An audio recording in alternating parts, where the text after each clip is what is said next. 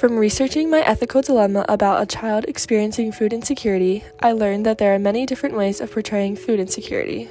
Some would think that a child experiencing it may seem overweight from eating fast food since it is cheap, but they can also be underweight because they do not have access to the correct foods. I learned that there could be many different courses of action and that they don't have to be the obvious ones, but it could be more specific, like spending extra time with a student and bringing him foods to try, which you wouldn't really think the occupational therapist would do.